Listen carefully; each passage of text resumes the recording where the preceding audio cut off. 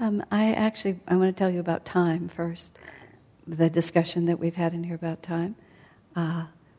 Let's see, where was I? A Thursday night at Ananda Village, they did a Babaji appreciation because Shivani had dedicated this Ananda movie to Babaji, and it was a year ago on Babaji Day, July 25th, that they launched it and started the filming the next day. So 1 year later, it was celebrating the completion of the filming, so of the whole production. So she played a little excerpt from Swamiji leading a meditation. I don't even know what context it came from. And he said, "Time and space are the result of movement of your consciousness. If your consciousness is absolutely still, then time and space disappear." Wasn't that a nice variation on the theme? Yeah, after all the discussion that we've had about that. So that has been like a really interesting way. Because I remember I started that whole discussion by Swami saying, if there's no movement, then there's no time. If there's no time, there's no space. But to just bring it all the way back to that if your consciousness is unmoving, then there's no vibration. There's no moving from here to here. And then there's no the time elapsed as you move from here to here. But it all comes down to the consciousness not oscillating. So I can't really say anything more about that, but I thought it was definitely worth passing on. I've been enjoying trying to meditate on it and see if it tells me anything. If it does, I'll let you know. Okay? Did you want to ask your question, Tom, or shall I just go on? Look at him smiling. Okay. Okay, we'll just go on. Tonight, I consider that I think we covered the Om pretty thoroughly, even though there might have been a line here and there that we didn't quite reach. But I think we really said all that we really needed to say about it. So I'm going to go now to 130. So we're still in the first Samadhi Pada, and we're at sloka number 30. And this is another one of those lists. So now he's giving us 10 things: disease, dullness, doubt, carelessness, laziness, sensuality, false perception, missing the point, instability, and backsliding. These are the obstacles. Interestingly, he doesn't say these are some of the obstacles. He just says these are the obstacles. And this comes, it doesn't really relate. No, here it is. Through meditation on the inner, the one before, 29, through meditation on the inner sound of Om, one gains the power to overcome all obstacles and to realize his oneness with the inner self. So Om meditation allows you to overcome the obstacles, and then here are the obstacles that Om helps you to overcome. So everything leads one to another. So this is really a continuation of the Om. You know, always is the question, people are always asking me, how do I change my faults? So Patanjali is being really direct with us.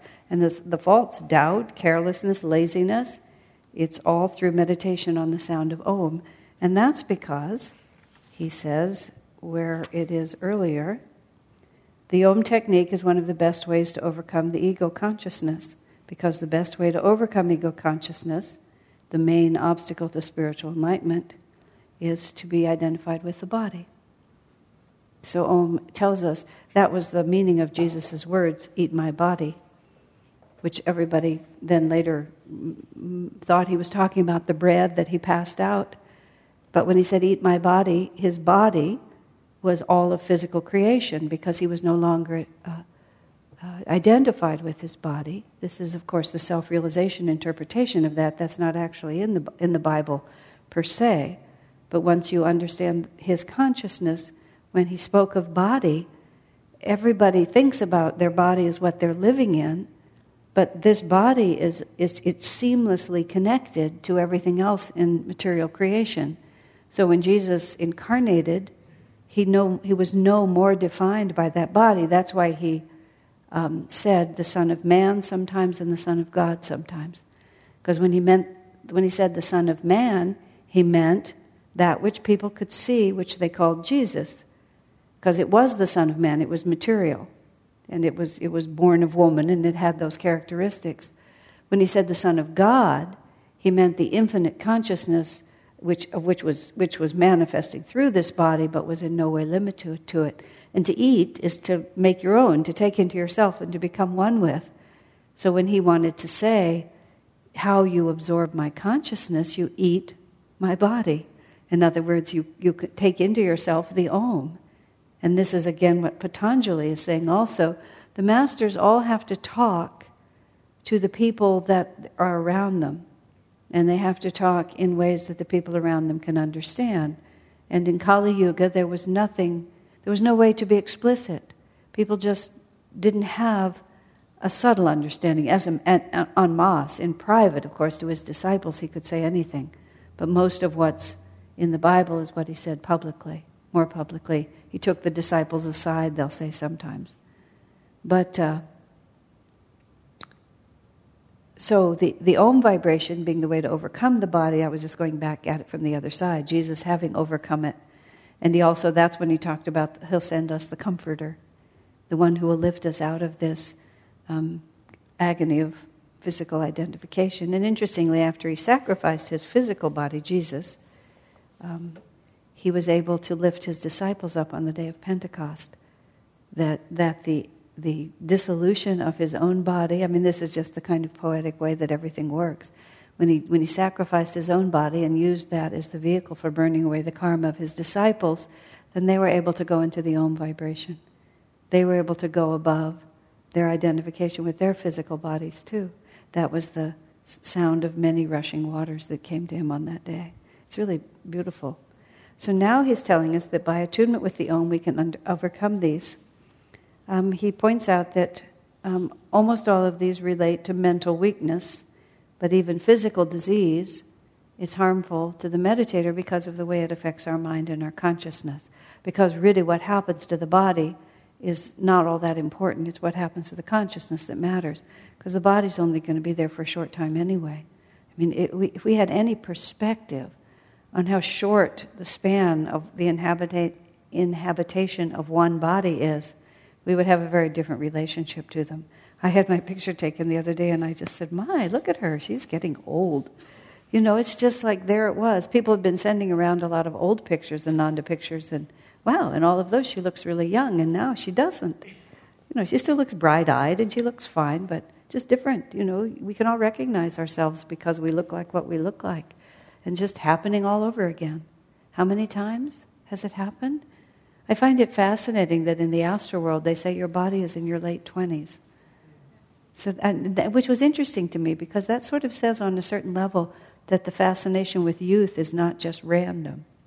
The first time I read that I thought, oh, but then Sri Yukteswar, in the resurrection of Sri Yukteswar in the autobiography, he chose to have an older body.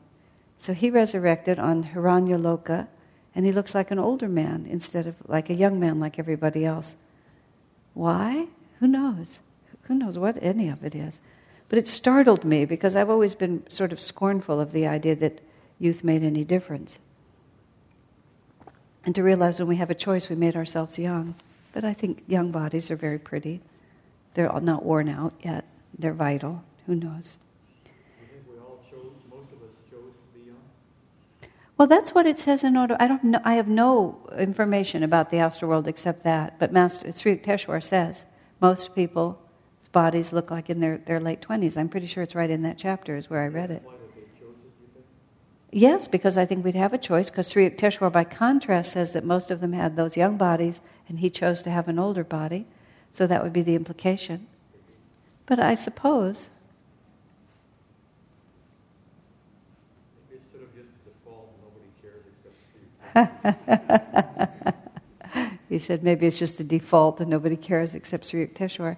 I was actually trying to...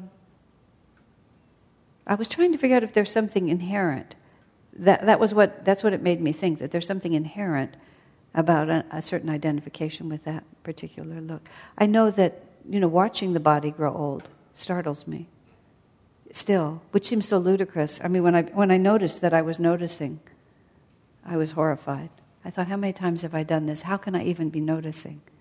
But nonetheless, there it is. And noticing with just that little bit of, oh. Maybe, so that's what makes me think there's something inherent somewhere. Who knows? Well, fitness is, well, I mean, the advantage of youth in a physical body is you have vitality, and you don't have aches and pains, and you can stand on one foot, and you can climb stairs, and all, kinds of things that when you reach my age, you just notice that. We did a play here once, a couple of years ago, and it was from Swami's story, and we had everybody was playing birds. It was his story, The Singer and the Nightingale. So we had lots of people who were all playing these birds, and we had them lined up on a wire, and they were sitting there, and we had them all sit down for a little part of it. And then when they got up, I mean, I just went into hysterics. They were all kind of leaning forward and it was just the most geriatric collection of birds, and it was just it was just hysterical. We had to just stop, and everybody had to figure out how to get up without making the audience rush to help them, because it was just so pathetic. I mean, there were a few younger ones in the crowd, but we really did. Everybody had to figure out a strategy for getting off the floor. It was awful. So there's things like that are nicer when you don't have to do it. But Swamiji, got so old, and he was so, well, it was a burden. It was a nuisance for him. I was so touched, because at the end of his life, he couldn't even walk. He took 2 people, and when you helped him walk, it was not just a courtesy. He was gripping your hands, and, a lot of his body weight would be on you for him to walk. And then I saw a bit of just a home video of him when he was probably in his 40s, coming out of the temple at the meditation retreat, and he had on a dhoti. He lifted his leg, and the dhoti parted. He had these powerful muscular legs, and he stood calmly on one foot and put his sandal on, which was just, he couldn't even put on his own shoes at the end of his life. Somebody had to kneel in front of him and put them on. And it really, wow, things change, because that was always what he was like. And, it's just a perfectly natural gesture for a younger person. Amazing. So anyway, this about disease. Number 1 is disease. He doesn't mention old age here, because old age is inevitable, so he mentions disease. In each one of these, he sort of talks about, why it's a problem. And the problem is, of course, that discomfort distracts the mind. Pain and discomfort distract the mind from meditation. And that's why disease is an obstacle. And that's why the masters all talk about staying fit and healthy. Because Swamiji once said something to me, which I still pretend he didn't say, or didn't actually mean, even though he said it in very plain English. He said, people often think they're having great karmic experiences, and usually it's just there's something physically wrong with them.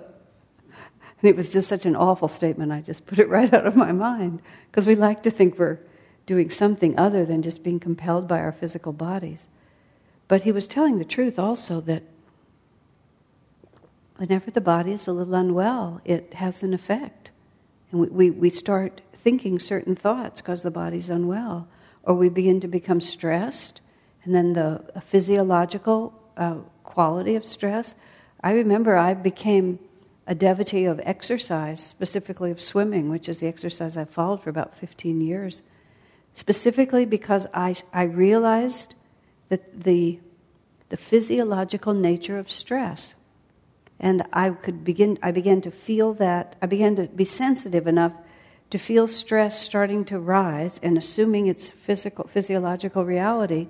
And I realized that if whatever time it was, I got up from what I was doing and I drove to the Y and went swimming, I could interrupt that physiological process. And so I discovered this huge emotional, mental, and spiritual benefit from physical exercise, because it kept the body healthy and fit, and so it wasn't distracting me so much. And it was the mental effect of the tension that's created by mental stress, but it became a physical disease at that point. Vast numbers of diseases are all caused by stress because the stress changes your physiology. So his emphasis on keeping healthy and fit, and Master talked about it all the time, about how much you should exercise and drink water and fast and proper Etarianism. But then Swami also puts a condition here that many people then become obsessed with physical health and think that physical well-being is the key. I came to Ananda as a food fanatic. And I had, like many people, my first real spiritual journey started with diet, which is not a bad idea because it's the first time it occurs to you that what I'm doing is affecting the way I think and the way I feel. And so first becoming a vegetarian, just developing almost just an aversion to anything that used to be moving on its own power. And but then it just got more and more of all the fads that were going around in the late 60s and the early 70s, which, just lots of them. But I began to associate being spiritual with being strict in my diet. The two became close in my mind, and particularly had an aversion to sugar. I didn't eat sugar, and I hadn't eaten sugar in a long time, and I was very proud of that. And some of you have heard this, but not all of you. When I very first arrived at Ananda Village, it was the first summer. That was the first summer I was with Swami Kriyananda. I arrived on June 1st, somewhere toward the end of June. It was somewhere right in there. A group of us went to town, and he took me to town with him, I think, yes. And afterwards, Swamiji always had he ate well, but he liked good food, and he liked desserts. I mean, he later developed diabetes, not because he ate so many desserts, but it was just one of the karmic conditions he took on. So he didn't anymore. But before that, he used to like desserts. And when we would go to town, we'd often go to Swenson's ice cream shop, which in Nevada City was a really big deal. So we, go into town once a week at the most, so it wasn't like you were really indulging a lot. I think there were about 10 of us at the table. It was a rectangle table. Swami sat at the head of the table, and I ended up sitting at the foot of the table, so I had a view of him and everybody around me. And Swamiji enjoyed everything. So the ordering of ice cream, everybody was extremely enthusiastic about ordering ice cream, and they didn't just order ice cream, they ordered, ice cream shakes or mostly sundaes or banana splits, and there was a whole lot of hoo-ha about ordering ice cream. I ordered a glass of water, no ice, please, room temperature. So I sat there with my glass of water while everyone around the table, including Swamiji, were enjoying ice cream and passing their dishes back and forth and tasting each other and just talking about how delicious it was. It was way, way exaggerated, I'm sure, at least partially for my benefit. And I just sat there holding my glass of water, and I had the sense to realize that it was probably I who was out of step. It probably wasn't the rest of them.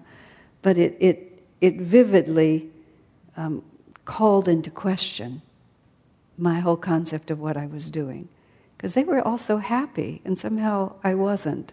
Something was wrong with that. So soon after that, I began to lighten the reins a little bit. But he also said something very interesting about bodily purification. It actually came up in a conversation with another Swami.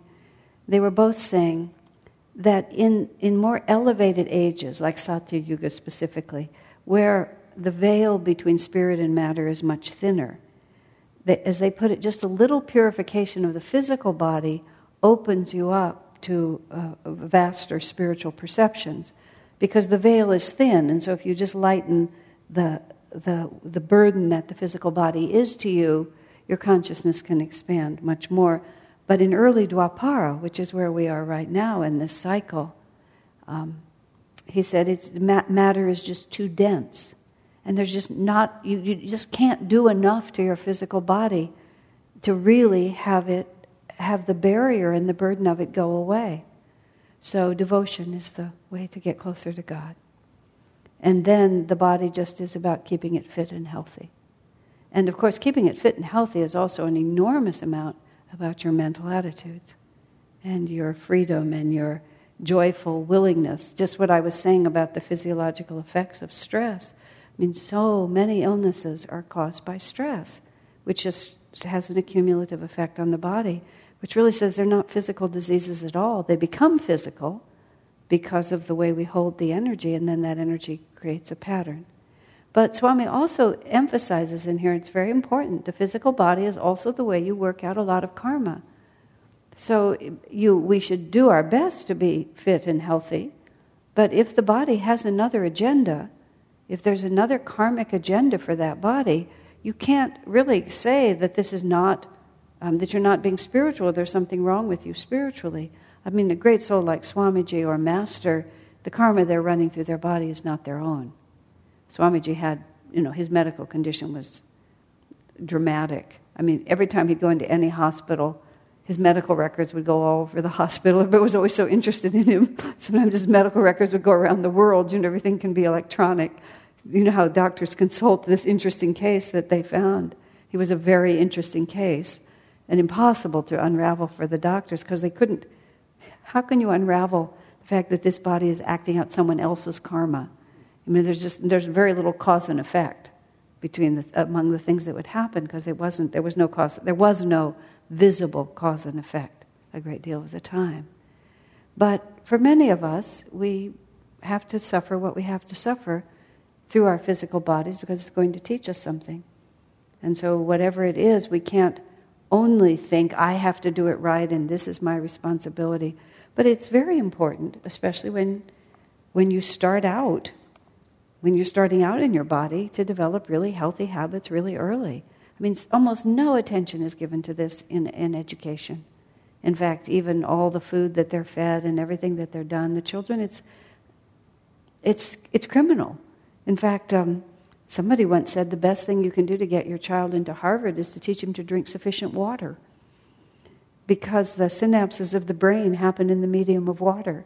And if children are dehydrated, they are not as smart. Just teach your child to drink water and you'll have a better academic career. I mean, it's just so, but it's true. These habits start.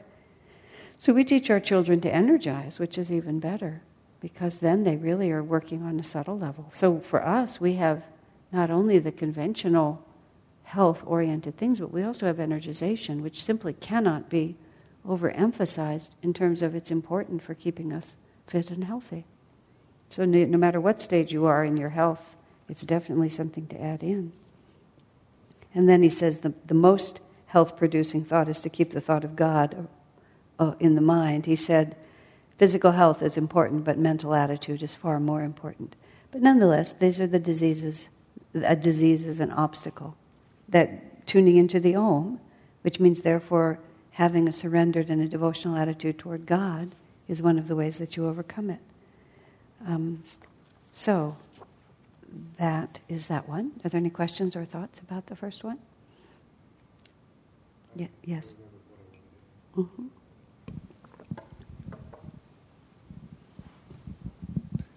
You've talked about how everything comes back to consciousness. Everything is consciousness. Everything is consciousness.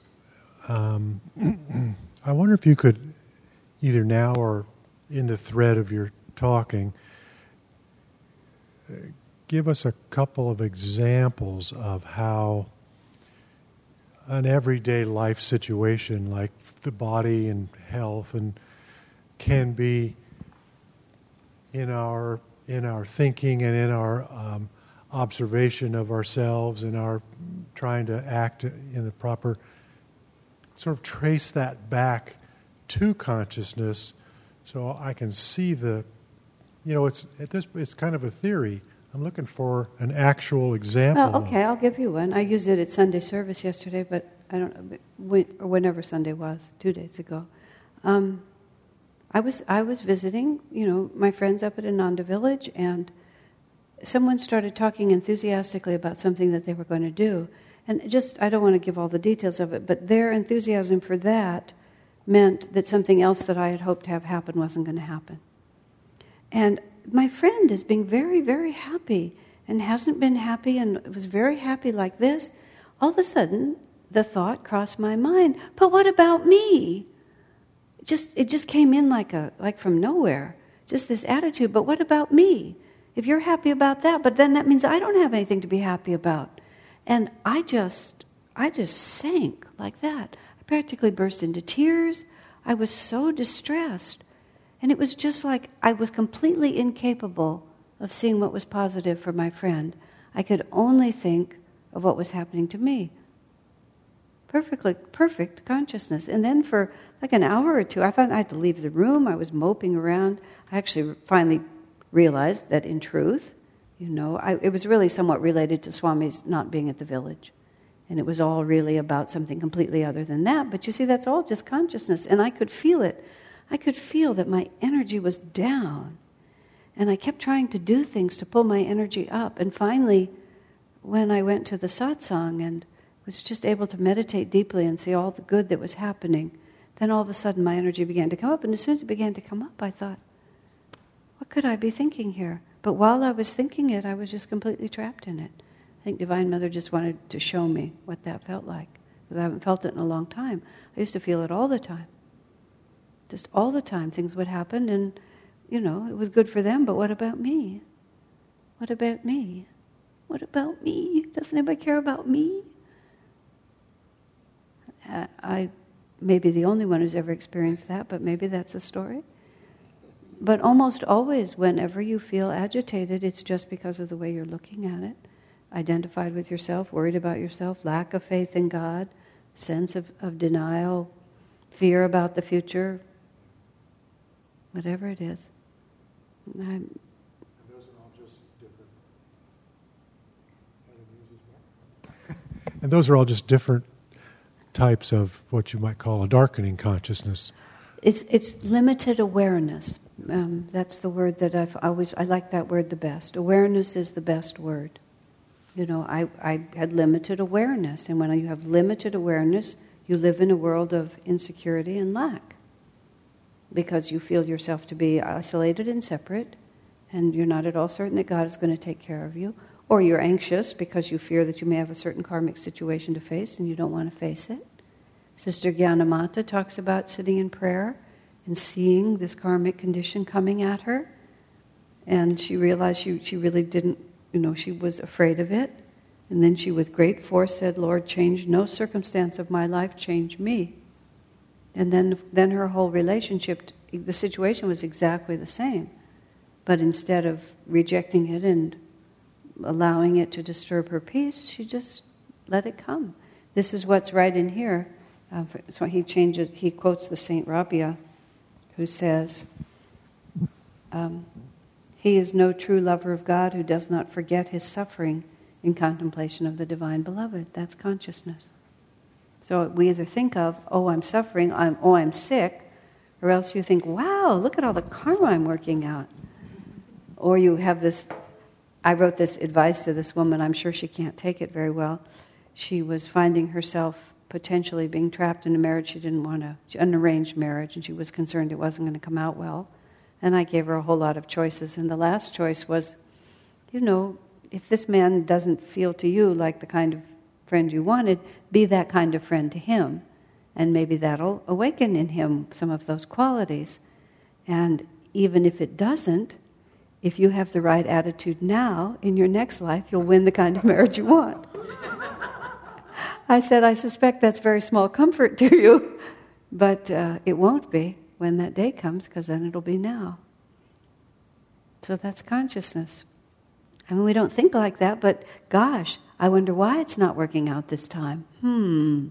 Maybe because my karma is set up that I have to live through this bad experience. So, how do I avoid this happening again?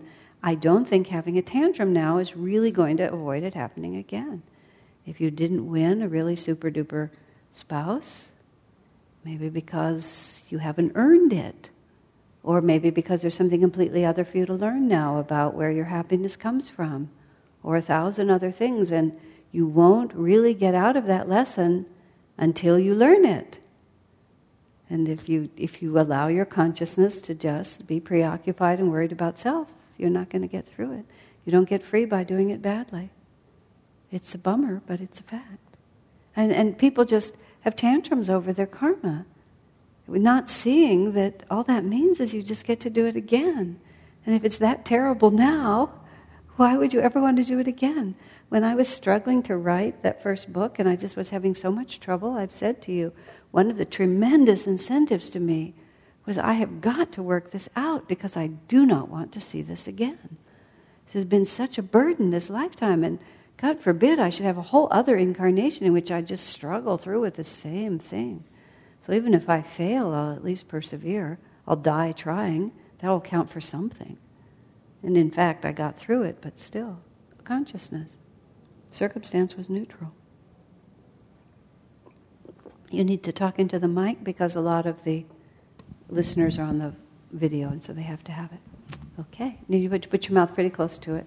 What was the way that you got through it? What was the way I got through it? What did you do? Well, it was about writing this book about Swami, so I did get through it because there it is.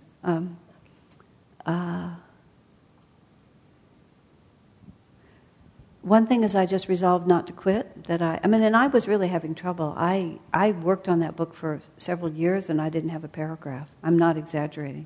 I was so neurotic. It was such a weird period. I had just a lot of karma that I had to work out. I was very critical and very self-concerned about doing a good job, because if you're so critical, if you're so critical, then you think everybody else is going to criticize you. So you can't be creative and critical simultaneously. And then God blinded me. There were very practical issues, like I couldn't figure out who I was writing to.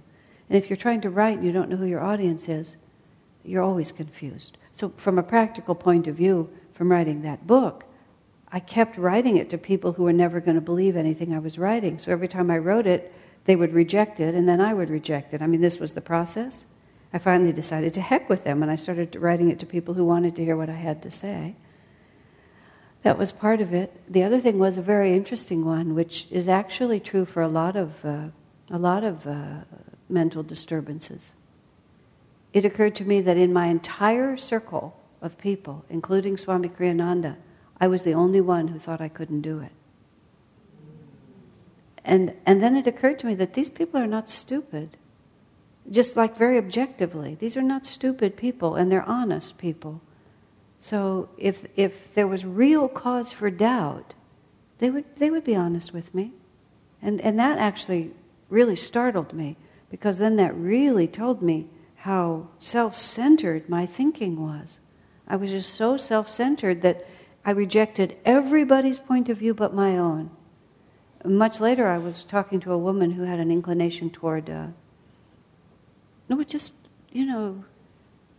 unworthiness and depression that comes with that, and just this constant reinforcing of whatever she did, it wasn't good enough, it never satisfied her, other people thought it was good, but she didn't.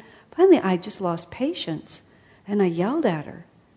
I said, "You're so self-centered. Everybody around you feels that you're a competent person doing good work, but you alone are the only one who can say, no, it's not.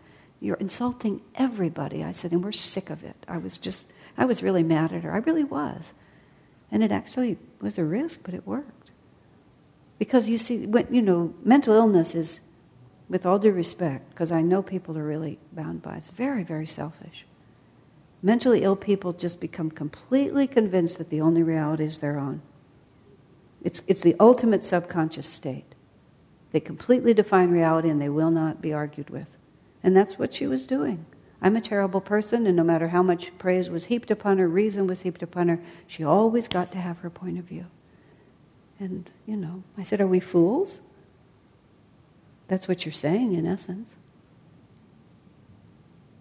So you turn it. So that got me out of it. That's how I could say it to her with so much force, and almost like I had the right to say it, because I'd been there myself. Yeah.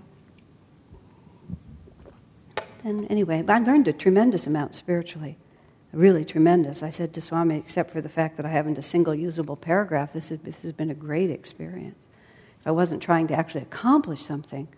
But then somehow I just finished. I finished it. It was a very serious karma, and I finished it to an extent. I made a lot of progress, and then I wrote a book.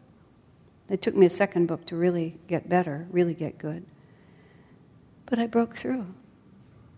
And it was because, at a certain point also, just Swamiji being so good, on the phone he said to me, this book just isn't happening. Maybe you should give up. And, just for a second it was like, wow, I could just give up. What a great idea.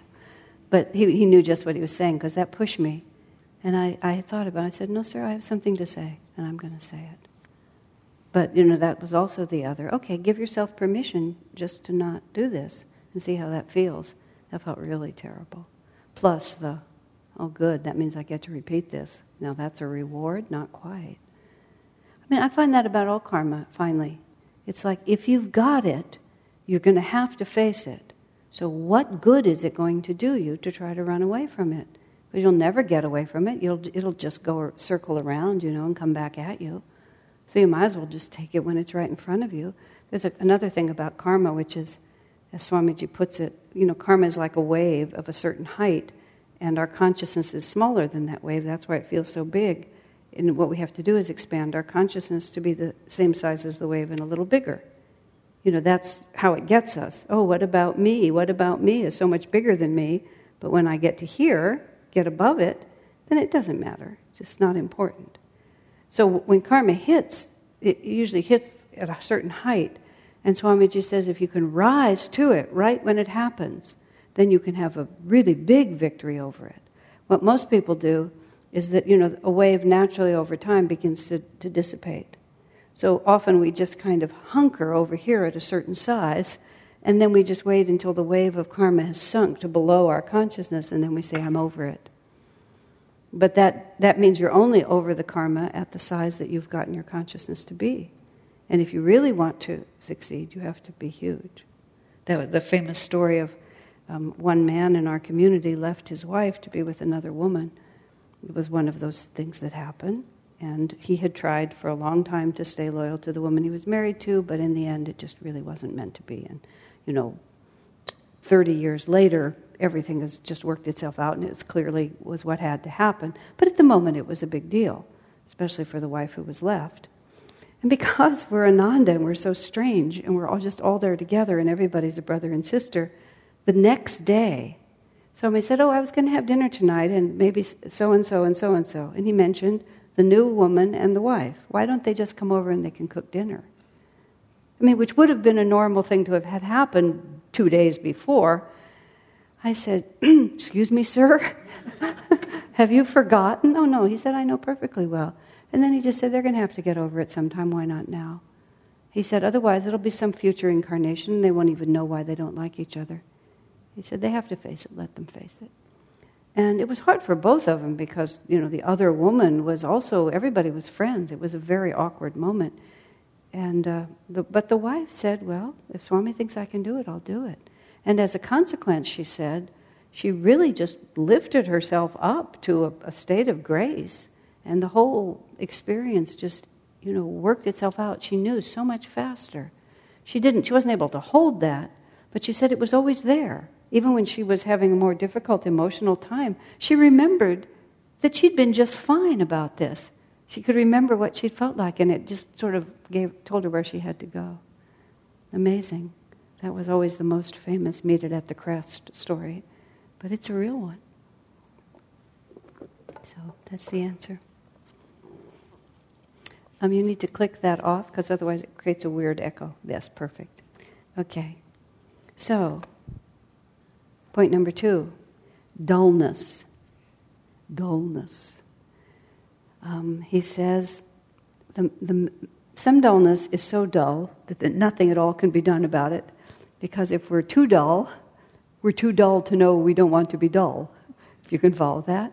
So he said the only cure for that is to work with someone who has more energy than you do. And sometimes that's actually, you can, even though it might not be chronic that you're always that way, it's really important to realize that when you are feeling like that and you try to avoid people who are brighter and have more energy than you, that's exactly the wrong thing that you should do. You should put yourself as close as you can to people whose energy is more dynamic and enter into it instead of resisting it. That's the huge advantage of satsang and huge advantage of community. And it's a benefit you just don't get if you don't have a dynamic spiritual family or, a community of some kind. It's certainly better to have a dynamic spiritual family because you can seek out people who have the antidote to what's plaguing you. And if you have the sense to do it, I'm so tired tonight, I think I won't go to kirtan, I'll just stay home and get a video. If you can just drag yourself to the kirtan, you'll find that by the time you come home, you won't even remember why you felt that way, because the energy brings you up. He says the only way to overcome dullness, he says, is with willpower. Several of these, he says quite simply, the way to overcome them is with willpower. He said, don't give in to what amounts to a spiritual disease. Exert your willpower to make an energetic push. And he says, at least for a few minutes at a time. I love that. until you find yourself climbing out of the mud pit. And I mean, I know that all of you have experienced it too. If you can just get yourself to do something. This is where don't try to always go to the top, just go higher than the bottom. Maybe you had a plan to meditate or to energize or do yoga postures, but instead you're really just thinking about taking a nap. Well, then do the dishes. And maybe washing the dishes wasn't as big as the plan you had, but it'll pull you out of the lower plan. In other words, use your willpower to put your energy into something. I remember when I used to go home on Sunday afternoons when I lived at Ananda Village, that just those first few minutes after I got back into my trailer were always the critical few minutes. Because if I allowed my energy just to go into a kind of lazy novel reading or whatever it was I was going to do, if I went there, I would stay there all afternoon. And if I just pushed it, right, just for a few minutes, then the energy would come back and you would remember why you wanted to do something that had more dynamic energy for you. And that's why I love the way he said it. Use your willpower for just a few minutes. And even then he says a few minutes at a time. He then ends with a very serious warning. I have seen too many devotees allow dullness to pull them down so deep into sloth that it became a permanent return to worldly consciousness. And he said devotees returning to worldly consciousness is what he's talking about. In other words, you have to take this really seriously. A kind of lethargy, a lack of interest in your spiritual life, a kind of, well, I'm older now. I just would pull my hair out when I would hear people say, oh yeah, when I first came, I went to all the activities, but now I just don't go very often. Like, so why are you saying this out loud in front of other people? Like, what is the point of this? You're just saying that you've become spiritually dull. And you've become duller and lower energy, and you're presenting that like that's a natural cycle. It's a common cycle. But that's why out of 1,000 who seek God, very few of them find Him. Because dullness sets in. And it's very interesting that Patanjali used that particular word. Dullness means a lack of vitality, a lack of creativity, a lack of just kind of bright, enthusiastic energy, a kind of lethargy where everything is concerned. Sloth is the word he uses. And so many people, quite outside of the world of devotees, people just become duller and duller and duller as they grow older. You just see them walking around all the time. Just, there's no light in their eyes. Their conversation just couldn't be more boring. The whole way they move their bodies and relate to things, all conversation is hearkening back to things that used to be or just repeating. Swamiji once had very serious high blood pressure, and he went on a cruise. He went by himself on a cruise so that he would just rest, because it's very hard to make him rest. And he was utterly bored, which is exactly what he wanted to be. And he had an assigned table, and he said it was just amazing, the conversation. There was one man at the table that every night would talk about coffee. How coffee just doesn't affect him, Some people, they drink coffee and they can't sleep, but he could drink coffee any time at all. Like, see this cup of coffee? I'll drink this cup of coffee and I'll just be able to sleep just fine. I don't know why that is. Some people can't drink coffee, but I can just drink coffee. And it was just, just listen to him night after night. The epitome of dull. But it happens within us. You have to hear yourself. Am I just repeating myself? Am I having any new experiences? Am I having any new understandings? Am I developing any new talents? Am I just like getting into a routine and becoming really annoyed when my little routine is broken up? When somebody talks about something that I used to think would be exciting, do I just dismiss it as not worth doing? Vairagya is one thing. That's an increasing sense of spiritual detachment. Dullness is something else.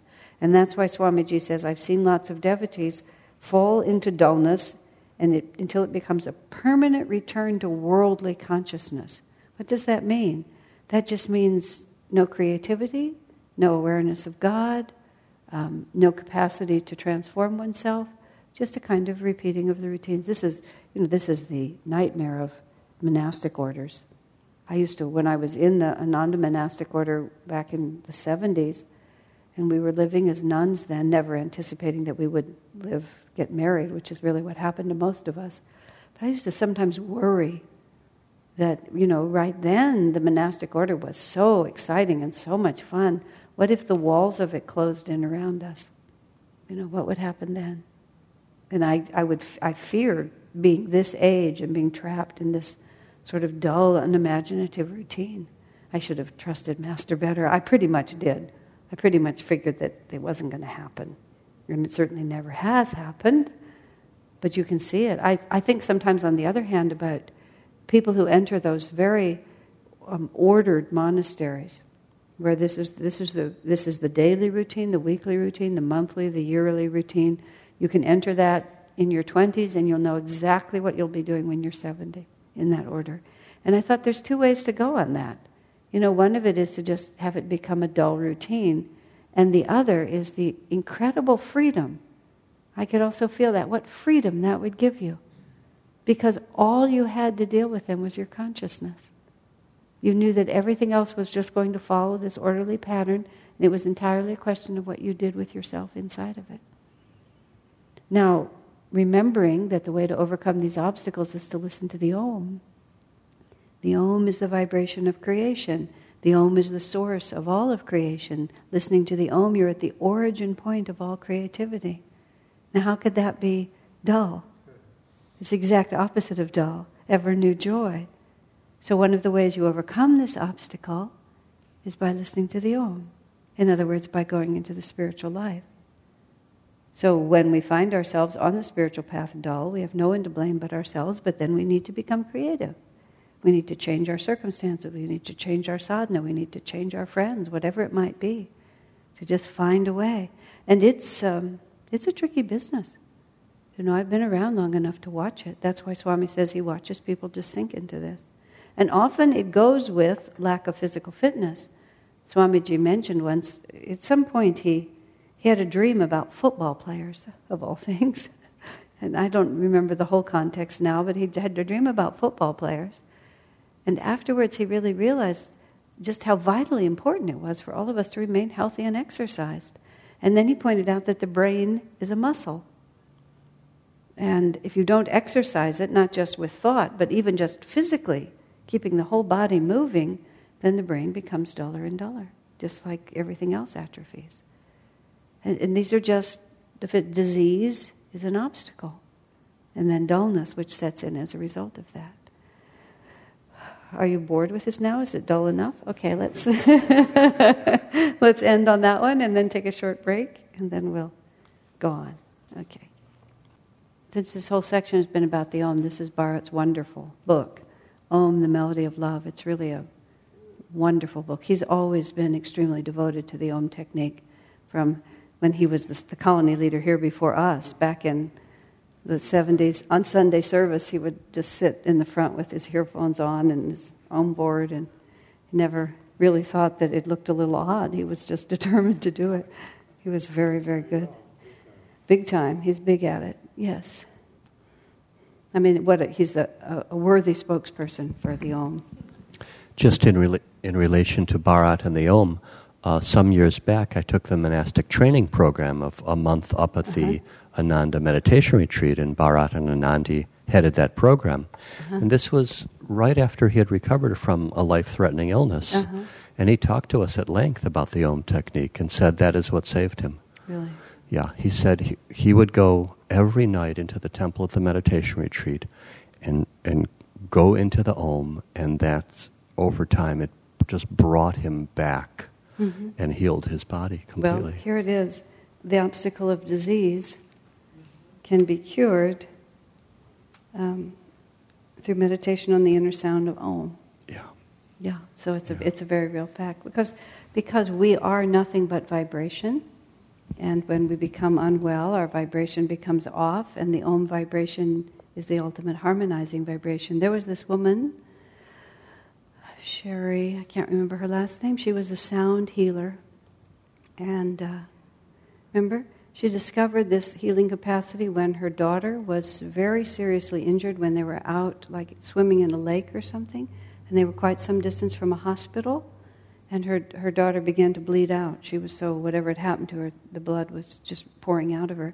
And I don't know how the woman came upon it, but she found that if she made a certain tone, the bleeding stopped. So she toned, just sat next to her daughter, and they either went in a car or an ambulance, and she toned all the way to the hospital. There was no ambulance, right? She toned that tone all the way to the hospital. As soon as the medics took over, she stopped, and as soon as she stopped, the blood started flowing again. But by then they were in the hospital. So she saved her daughter's life. So then she developed, a healing, and she could do it herself. She tried to turn it into a machine.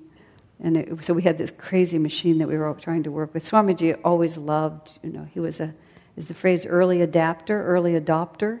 Anything that was a little far out, he was really into. But here was what I was going to say. Two things. Just like people can see auras, which is much more common to think about auras, and people tell you about the colors and so on, she could hear your aura. And she would hear what you were missing, and she would sound out what you sounded like, and then she could also feel the dissonances in those vibrations, and she could give you the right vibrations and tune you. I mean, Swami, of course, loved this because it was such an interesting confirmation of all of this. Here's the last part. We struggled for months with this woman and her machines, and like many healers, she had a very expanded consciousness that was not entirely grounded in this world. You can see that. So when we tried to translate this into these machines that she invented and all these things, it was fascinating, but in the end, just impossible to implement. But at the very end of it all, when she was talking, we'd been struggling with all of this for all this time, she said, "Oh, you all don't need any of this. Your chanting has the same effect," which was a fascinating comment. That just the chanting does exactly the same thing that she was trying to do by all these other means. Because Master spiritualized those chants, those are a window on the infinite. They have music not only reflects consciousness, it also creates it. So it's not merely that you choose the music that you like already, but what you listen to makes your vibration. Just this morning, actually, Victor was telling me that we were talking about music, and he said that he was quoting Plato. He studied these things. Plato said, if you raise children on beautiful music, the right kind of music, whatever that would have been in his time, you won't have to teach them moral laws. Because if they have listened to beautiful music, they will automatically be able to recognize moral law. Because, and then we were talking about why, because if you listen to refined, uplifted vibrations, you know what upliftment feels like. And then when you have experiences that contradict that, you will feel that as a painful contradiction. And then Victor talked about the fact that he was raised in a different spiritual community, so he was raised on spiritual music and classical music. And then as an early adolescent, he moved a little bit out from that society into the public schools and so on, and for the first time he started listening to popular music, and he said he actually felt sick. It made him sick. And he was aware of the fact that music was actually just literally making him sick. And then he repudiated it after that. But that was a confirmation of Plato's law, Plato's suggestion. Isn't that fascinating, all of that? Swamiji put so much emphasis on the right kind of music, and he was so emphatic about that. He let Ananda Village be built entirely different than he wanted it to be built, because that was a battle, he said, that wasn't worth fighting. Instead of having uniform architecture in the style that he imagined it, he let everything be built higgledy-piggledy, and it's just, it has no, it's a beautiful place, but there's no aesthetic unity. Very few of us had been to Europe at that time, and if we had been, we would have realized what he was seeing. All the villages in Sisi, but so many places in Europe, they're all built in the same architecture, and it creates such a harmony. And it's a no-brainer that the community should have been built with the uniform aesthetic. But people were so rebellious, he let it go. He just said he wasn't going to lose the whole thing over that point, as important as it was to him, and even to the end he would lament it. But he never compromised on the music. That's the point I'm making. He never compromised on the music, ever. He held to it absolutely no matter what, because he knew that it was life or death. The architecture was unfortunate, but music was life or death for us. Fascinating, isn't it? So never underestimate the power of the Om to save your life or change your life. And just to be clear, because Edwin asked me during the break, I'm not just talking about the Om technique. I mean, anything that lifts your consciousness. Om is not just doing the Om technique and listening to it in the right ear. It's the power and the vibration of spirit. That's where it's the Divine Mother. That's where you go. That's the first experience you can have of the spirit, is of its light and its sound and its bliss. That's what I was saying last week about you can feel the Om as well as hear it, because it's Divine Mother. It's the feminine, the divine close to us. Okay? Any questions or thoughts about that? Okay, number 3, doubt. And doubt, Swamiji says, is one of the worst obstacles. And he quotes Krishna from the Gita, "The doubter is the most miserable of mortals." Oh, that's just so painful. The most miserable of mortals. And doubt is something that people have a hard time when they have it. He says, he first distinguishes, he said doubt is quite different from needing to understand something before you'll accept it. And so it's the opposite of doubt is not mindless acceptance. Because it's much better, as Swamiji always said, he prefers a good argument to a mindless yes, is how he put it. It's just if people are saying yes to him and he knows they don't understand what he's saying, they're not really embracing it, they haven't really made it their own, that's not really a yes. That's dullness, is what that is. And if you don't understand and you need to understand and you have to keep asking the questions until it's clear to you, that's not doubt, that's honest questioning. And that's being independent enough of mind to really want to understand that. Doubt is when, but that kind of questioning is when you know this must be true, but you don't understand why it's true. And over the years, I finally got into the right relationship with that with Swamiji, which is, I assumed if he said it, there was something, but if I didn't agree with it, there was something that I wasn't getting. And that didn't mean that I always behaved properly.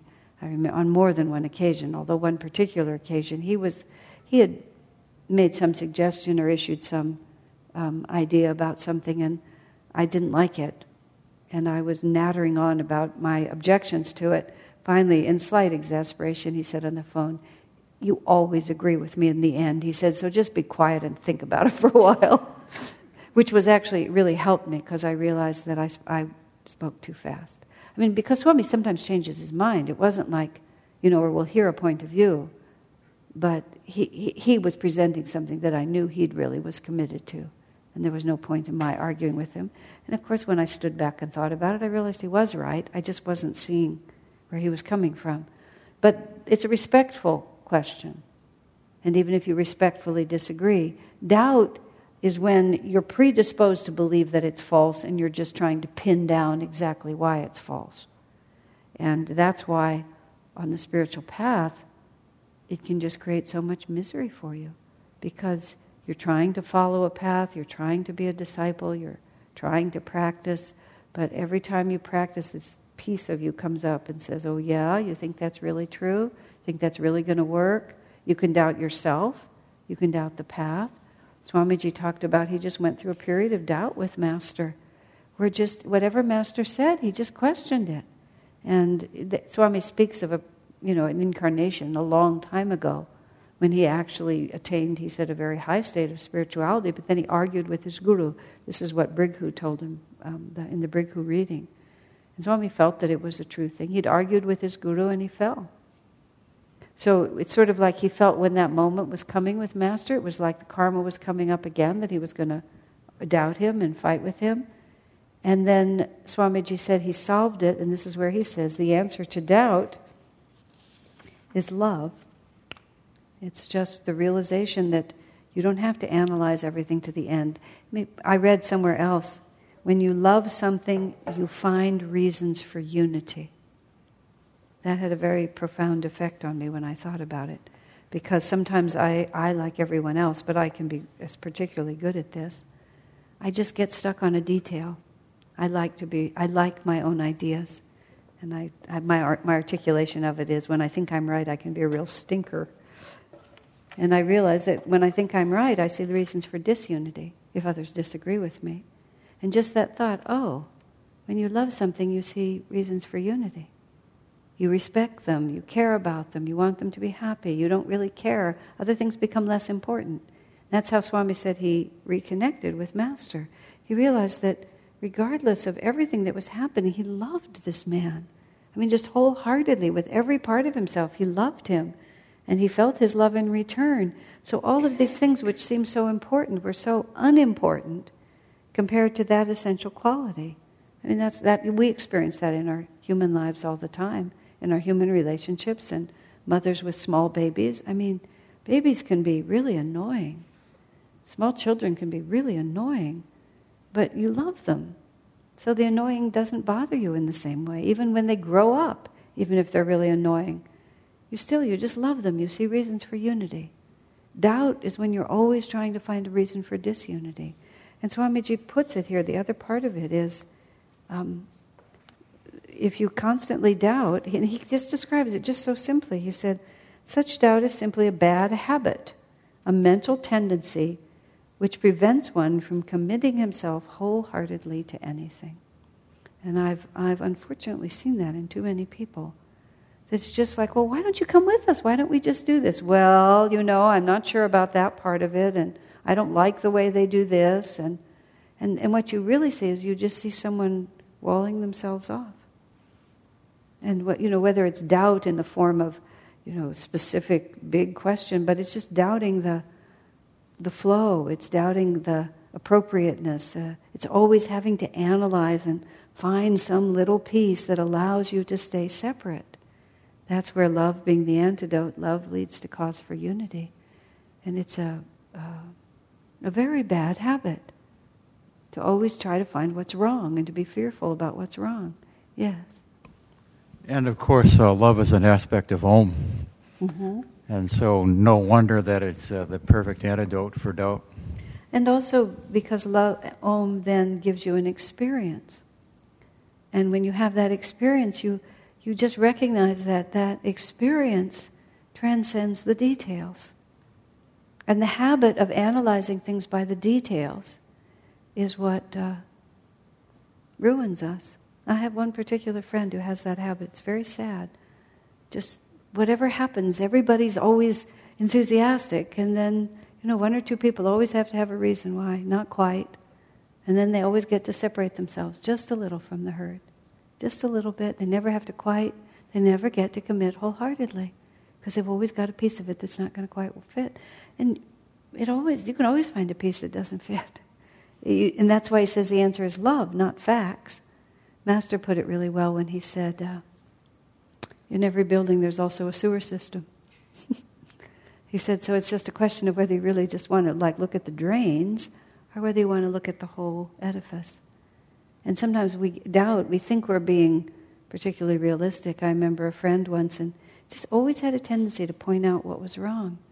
And I said, why do you always do that? And then he was honest enough to say, he said, I like to appear astute. I said, well, you don't. And he changed, actually. It was actually very heartening. He just realized it was a bad mental habit, that the habit of analyzing and finding something to criticize and be uncertain about was just a bad mental habit. And he thought it was a virtue. The way American education is, especially higher education, you get together and you criticize. It just wipes everybody out. It doesn't help anybody. Swami tells an interesting story of two clubs, writers' clubs, aspiring writers. One was a men's group and one was a women's group. And he said in the women's group, quite a few of them became very successful published authors, and in the men's group, none of them did. And the way the meetings were conducted was entirely opposite. The men would get together, they would read their work, and then they would criticize each other and tell each other what was wrong. The women would get together, they would read their work, and the women would encourage each other. And the result was that the women flourished and the men did not. Because it's just that habit of always wanting, and that's in a sense what happened to me because I had a habit of always appearing astute by noticing what was missing. So whenever I wrote a sentence, the first thing I noticed was what was wrong with it. I just couldn't do anything. It was a very bad mental habit. I didn't have doubt, but criticism is a form of doubt. In that sense, you're looking at what's wrong. Why doesn't this quite work? Instead of looking at it with love and finding reasons for unity. Does that make sense? It's not the same as discrimination. And the doubter is the most miserable of mortals. So if you're one of those, maybe you might want to change. Any comments or questions? I mean, people tell you that they can't, but you can change anything. By the grace of God or by listening to the Om. How about that? All these obstacles, I mean, it's very serious. All these obstacles can be overcome by meditation on the Om. So Patanjali is not just giving us a discouraging list of impossible pitfalls. He's saying, oh, these are the problems you'll run into. Here's the solution. He gave us the solution first, too. Wasn't that nice of him? So that we didn't have to just run this list. The fourth one is carelessness, which is actually, I got really interested in this. Carelessness comes from not paying attention to what one is doing. And then he suggests that if you have that habit, then find things that interest you and pursue them intensely for as long as you can remain interested in them, then go and do something else. Train yourself to be focused on one subject at a time. That's all he says about it. I do cooking, have done cooking, and I've managed large events and had lots of helpers. And the art of getting people to pay attention to what they're doing. Here's the size that the cucumber needs to be cut. And then I put it on the table and I would put a little glass over it. There's your model. I'd come back in 5 minutes and they were this big and this big and this big and they were round and they were long, and I would say, look at the model. And I'd hold the model next to what they were doing, like, where were you? And it's just not paying attention to what you're doing. And it's a very serious spiritual habit. That's why excellence is a factor of an important principle in the spiritual life, is to do whatever you do and do it really well. Because the reasons we don't do it well, I mean, you can do it badly because you don't have the talent to do it well, but careless is different. I built some stairs once to my little trailer when I was living at Ananda Village in the 70s, and there were enough men around who were guardian angels that I never really had to do anything like that. I could just ask someone and they would help me. But I decided to build those stairs myself. They were so badly built. I mean, just comically bad.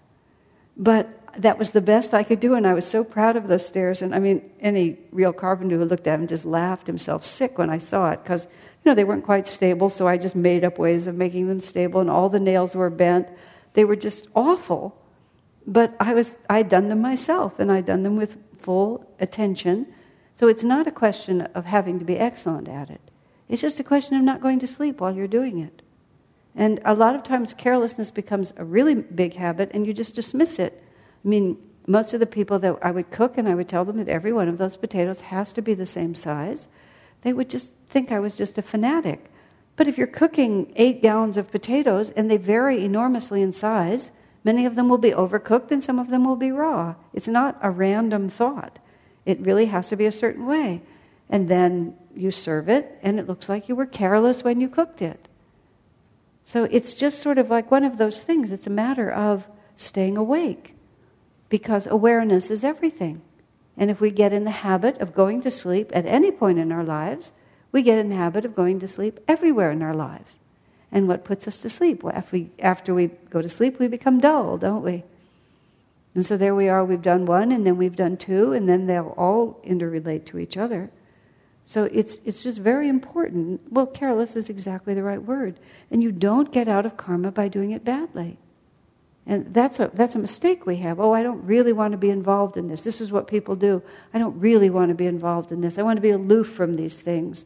I may have to do this work, but I really want to be somewhere else. So we do it without any attention to it. I mean, if you're Brother Lawrence or St. Joseph of Cupertino and you can't set the table because you're levitating and you can't reach the table, you're not being careless. You're really somewhere else. But if you're actually just being dull when you should be attentive, then you're doing 2. of Patanjali's obstacles at the same time. So we just have to watch it. And not all of us have the best attention span. The 2 books that I've written have been perfect for me because they're 2 collections of stories. Because I can concentrate and be creative in short, intense bursts. So it was a perfect work for me because I just could finish it completely and then I could take a break. And it's sort of like what he's saying, find something you're really interested in and concentrate on it for as long as you can, and then go on to something else so that you avoid that dull, careless period. Work with your own nature. The next book I'm going to try to write, it's going to be longer and more continuous. But I've already in my mind broken it down into little pieces so I can still do it. Because we know our own failings. We have to work with that also. Does that make sense? It's a hugely important one. And that's one of the reasons why seva, and seva with selfless service in company of other devotees, is an extremely important aspect of the spiritual path. Because if you're with someone who has a very alert consciousness and a very conscientious attitude, and you have a less alert consciousness and a less conscientious attitude, they'll annoy you terribly trying to get you to do it better, but it'll raise your energy level. I remember working with Swami once he was, just one night, I don't know, he didn't explain to me at least what was motivating him, but this was when his dome, if you've been to Crystal Hermitage, his whole house was just the upstairs. There was no underneath. And where you go in the doorway to go down into the downstairs apartment now, there's a big closet, and that was his meditation room. And to soundproof it, someone had the idea of putting egg cartons in there. I've told you this story. And somehow or another, all those pointy things, even though they were behind a curtain, just really disturbed him. And he really wanted to re-panel it with styrofoam, and he had these huge styrofoam sheets, and he had Seva and me and him working on this, which was not the best crew for that kind of work. But he was just determined to do it, and we were competent enough, so we stayed up till about 3 a.m, and we were just going to get that thing done, and there was no question. It was also a very interesting lesson in willpower and energy, because it had been a full day of work, and we just started, and it was probably more like 1 a.m, just to be clear. But we had to pull it all down, we took the curtains down, we had to cut all the styrofoam, we had to attach it all, and I think it was like, the whole thing, it's a dome, so it was really weird. Had to get it all up there and secured, and then the curtains over it, and there was no stopping. We were just going to do it like that. And very conscientiously, it all had to be done, it wasn't, we were not finished carpenters by any means, but still, very well. But I vividly just remember the feeling of just concentration and determination, which I think really had a very strong effect on me because I was already a hard worker. But I really learned something completely new about work when we were doing that together, and then just finished it. He was so happy with it. It was also a very nice part of it. Oh, look what we did. Just a tremendous sense of satisfaction. And it wasn't merely that, the room was ready. It was the satisfaction was also the effort that had been made so conscientiously. It really helped me to understand a lot about that. The last one I learned on that was when I was cooking at the kitchen in the retreat, and we used to have Sunday services up there, and then the whole community would have lunch afterwards. Swami would give service every other Sunday, and I was responsible for the lunch. Sunday Swami cooked. I got up early. I made the best meals I could, which were not very good, but they were the best I could do until I learned more. The weeks he wasn't there, just about anything would do. And finally, I felt it. I just felt inside myself that this was not an attitude that was pleasing to Swamiji. And it was not an attitude that was right for me either. It's like, I was being careless.